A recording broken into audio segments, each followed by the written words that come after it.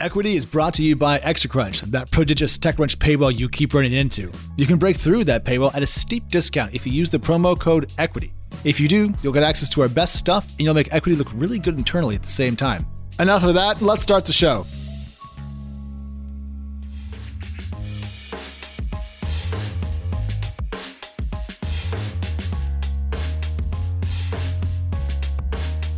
Hello and welcome back to Equity, TechCrunch's venture capital-focused podcast where we unpack the numbers behind the headlines. My name is Alex Wilhelm, and I'm joined today by Natasha Mascarenhas. Natasha, how are you?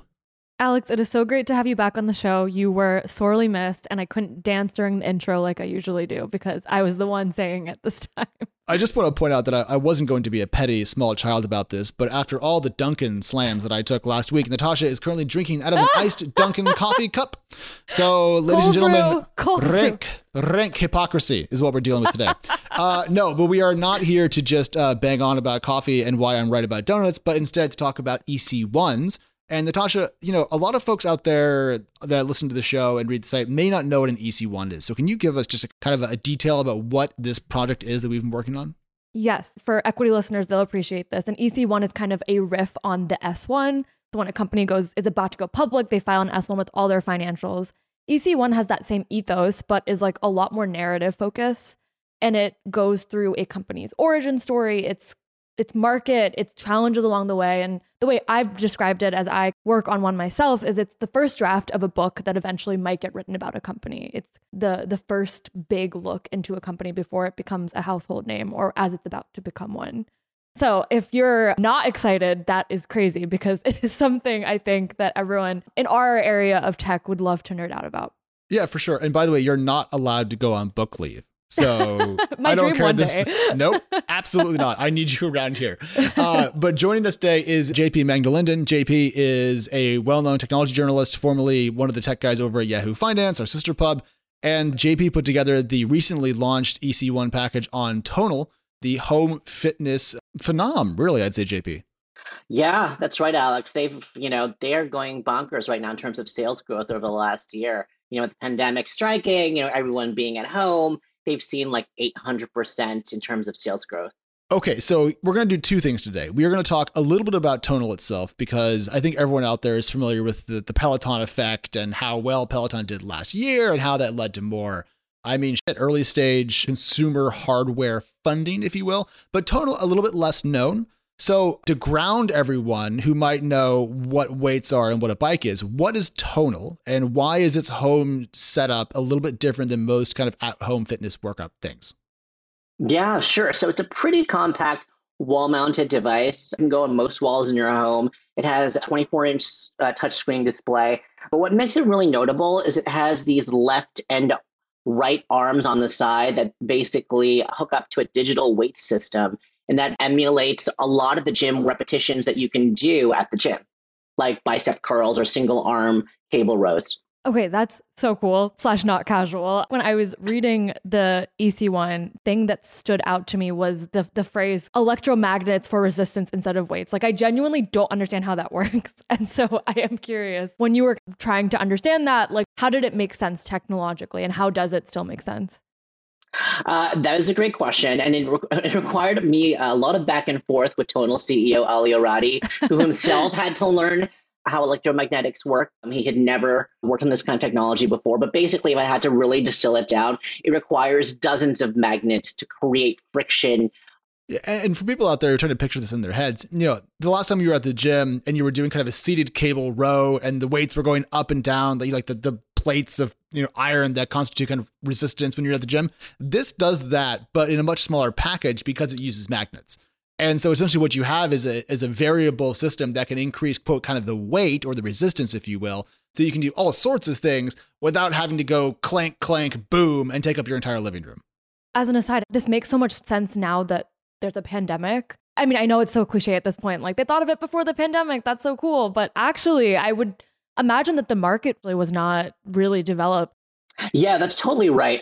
What's interesting about them is that they launched in August 2018, right? Okay. And they launched locally instead of nationally, and that caused a lot of slower growth for them. So I hate to put it this way because, the pandemic is what it is. But it's like, it wasn't opportune time for them. The people being forced to go home, they were forced to like rethink, well, how do I stay fit if I can't go to the gym? And so Tonal became like a really tempting option for them to like replicate all the gym stations that they no longer could use. So my question about this though is, not very well, but I do lift weights. And I do also do cardio. Again, not very well. But to me, they're distinct things in kind of my exercise universe. So is a Tonal something that I would use to both do cardio and weight training? Or is it more focused on the weight side of things? Officially, Tonal will tell you that it does everything for you. But in reality, what it really focuses on is the upper body. I mean, they do some workouts that are like, yeah, I can do some mountain climbers. Yeah, I can do some sit-ups. But that's not really what they're good at. It's really, shoulders and arms and core and areas like that. Well, we're being rude about this. Like Peloton's always like, you should do a strength workout. And I'm like, honey, I've got 2-pound weights on my Peloton. Like that is not, even I am slightly more advanced than the 2-pound dumbbells. Okay, but let's turn back the clock, if you will. This came together because the CEO's story is very interesting. He worked for a number of tech companies. It became, I think, pretty well established in the tech world, if you will. And like a great many of us who sit for a living and type, did not end up in the world's best physical shape. And so that led to his kind of realization that he needed to shake up his life.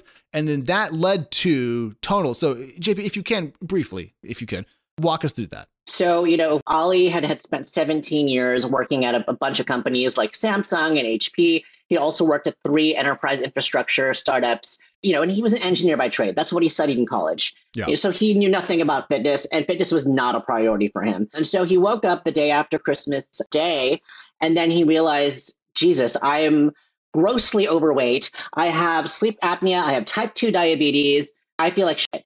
And so he was like, I got to do something about this. And so what he did was he decided, I'm going to go to the gym. I'm going to lose a ton of weight. And he did. He spent the next 9 months losing 70 pounds, like running on the treadmill, doing bike rides, doing strength training.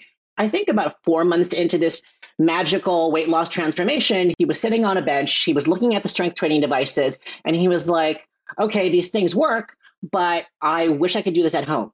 But I can't bring all these weight stations at home. It would just be too unwieldy and crowd my home.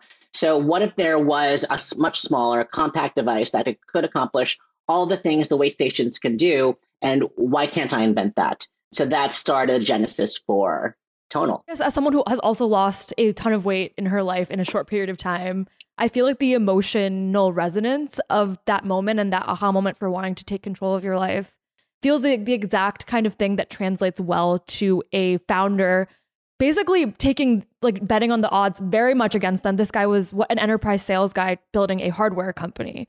It needs to be deeply emotional and something you want to be your legacy if it's something you're willing to bet your reputation and kind of pitch yourself around.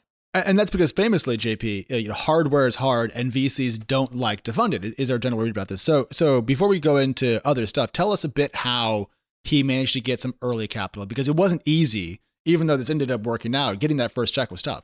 Yeah, it was super hard for him, as he explained to me. I mean, especially because he had no fitness experience whatsoever, especially during that seed round. He would go to a ton of investors on Sand Hill Road and elsewhere and be like, hey, I've got this janky, like super prototype, total prototype, which was nothing like what it does now. It was literally like a wheel, 1 or 2 magnets on a board, on a table, and he was so proud of it. All you could do was like pull the cord, and he's like, "This is game changer." Exactly, this is amazing. This is going to shake up the fitness world.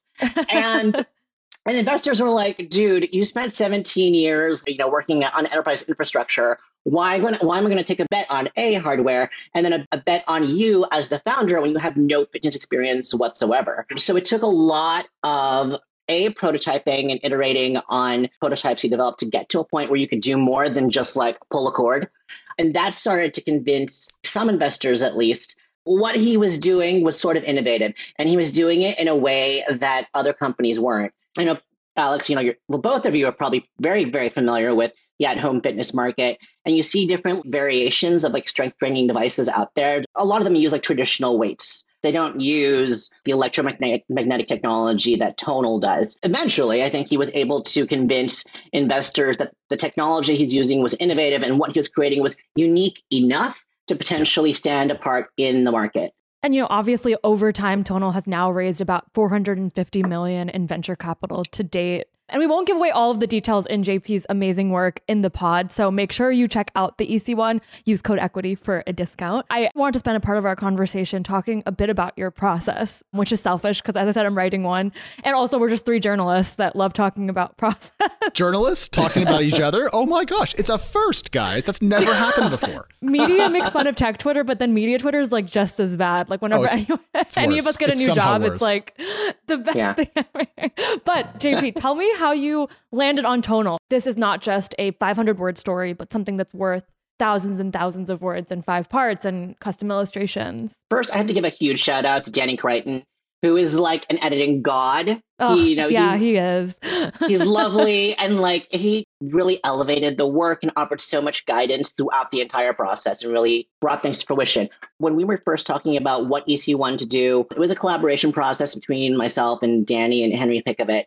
And we were like, okay, well, which areas am I interested in? Which areas would do well with TechCrunch or ExtraCrunch? We thought about the fitness area because I've been kind of like weirdly obsessed with at-home fitness over the last year during the pandemic. Danny Crichton was lovely enough to like facilitate introductions to the company. The company was more than happy to open the doors for us and in such a big way. So I was able to interview a good number of executives and employees and spent over 15 hours, I think, in total, just talking to them and ripping with them. As like all of us know, when we talk to companies and when we talk to executives, you know, the PR people always put us on like, you have 15 minutes, you have 25 minutes, you have 30 minutes. And here it was refreshing. It was like, okay, I guess you have an hour with Ollie today, the CEO. What was the hardest part when you had to change your interview from a 20-minute packed, you know, maybe even embargoed or exclusive funding round to a 1-hour ask anything you want with executives of a venture-backed company? Like, how did you have to kind of reframe your questions and thinking about the actual interview process?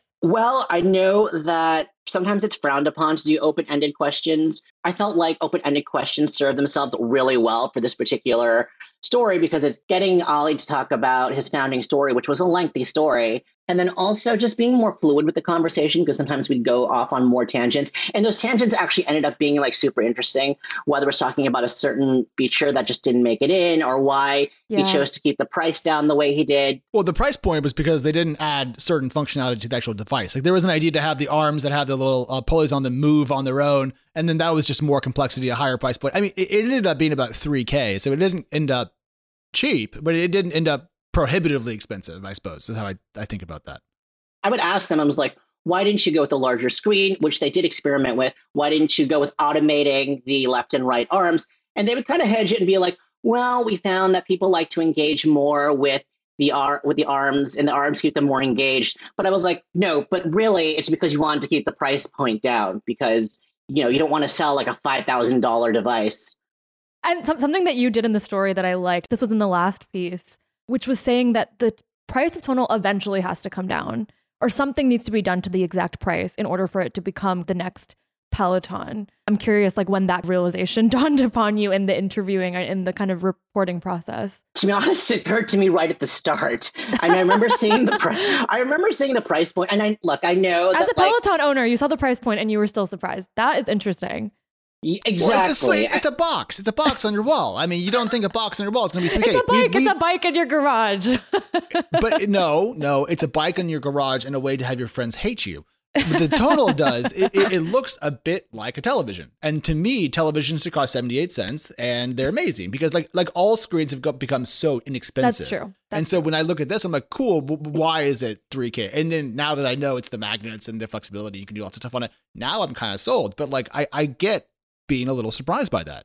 I'm not putting shade on Tonal because I really think they're a great company. But technically it's $3,000, but you have to buy the $500 accessory package because the accessory package includes things like the handles, which you kind of need to actually operate the actual machine. No handles, no machine. So essentially it's $3,500 then plus $50 a month, give or take. So about $4,000 for the first year.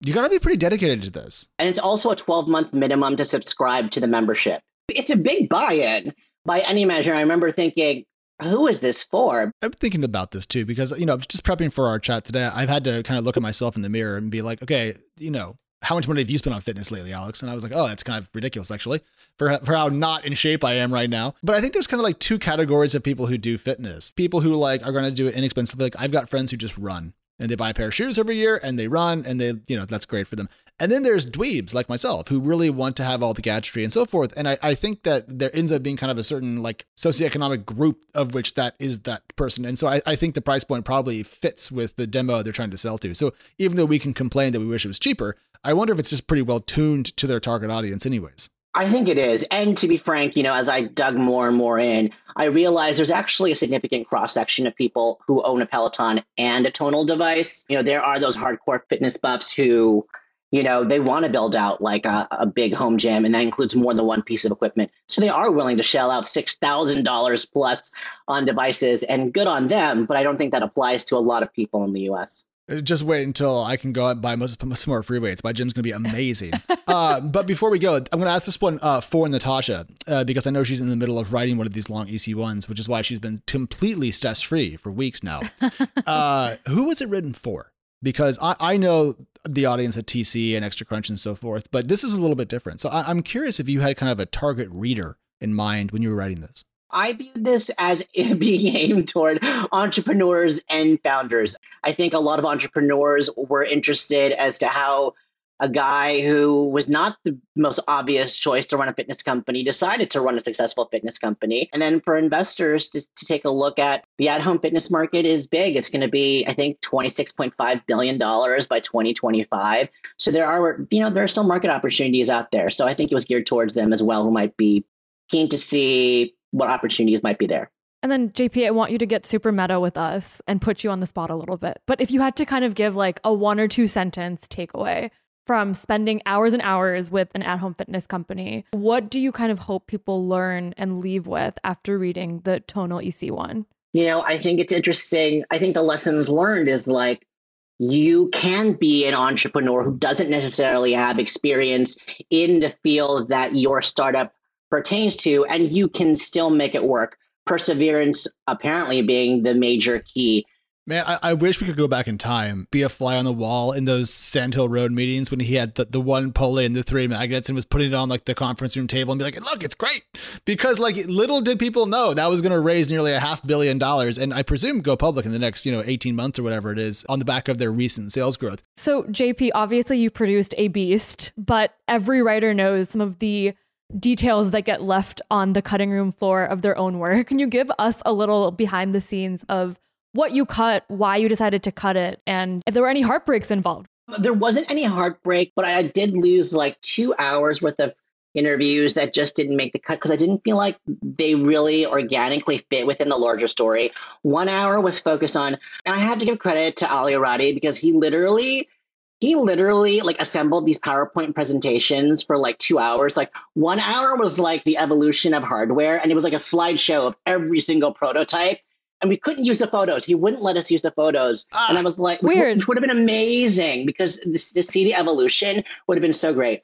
There was another hour that was dedicated to software evolution with another PowerPoint presentation. No. And it was like so chronological. I thought I was back in college or something. And then the last one was, I spent about an hour talking to 2 fitness instructors. I don't know about you guys, but I find fitness instructors to be like a very compelling part of the fitness equation, especially at home. Because they can be such personalities and they can make they're entertaining and they can make the content go by faster. We laugh, but like I'm a huge Matt Wilpers fan on the Peloton family. And so if someone was like, Alex, you can have an hour of Matt's time, I'd be like, just talk, whatever you want to say. Just tell me how great I am. Just like you always do. I would be a little puddle on the ground. I would be, yeah. JP, thank you so much for coming on today and talking us through this, a fascinating project, a fascinating company. And I think you're a fascinating person. So where can people listening to this find you on the internet? Yeah, sure. So on Twitter, my handle is JP Manga, JPM, as in GA. And then on Facebook, also JP Manga, and LinkedIn, also JP Manga. Consistency is key. And for everyone who's listening to this and wants to go read this behemoth, I'm going to put a link to, I think, all the parts in the show notes today. So if you go to the equity post over on TechCrunch.com, we will have all the links to it in there. And we have a bunch of these coming out. And Natasha, just to give people a teaser, which month is yours coming out? That really depends on my output. So based on the trajectory I'm on right now, never. Hopefully within the next 2 months, though. Okay, so I heard May, so we're going to hold her to that. Ladies and gentlemen, Equity is back, of course, Friday morning with our news roundup. Shout out to everyone putting this together. Talk to you guys soon. Bye.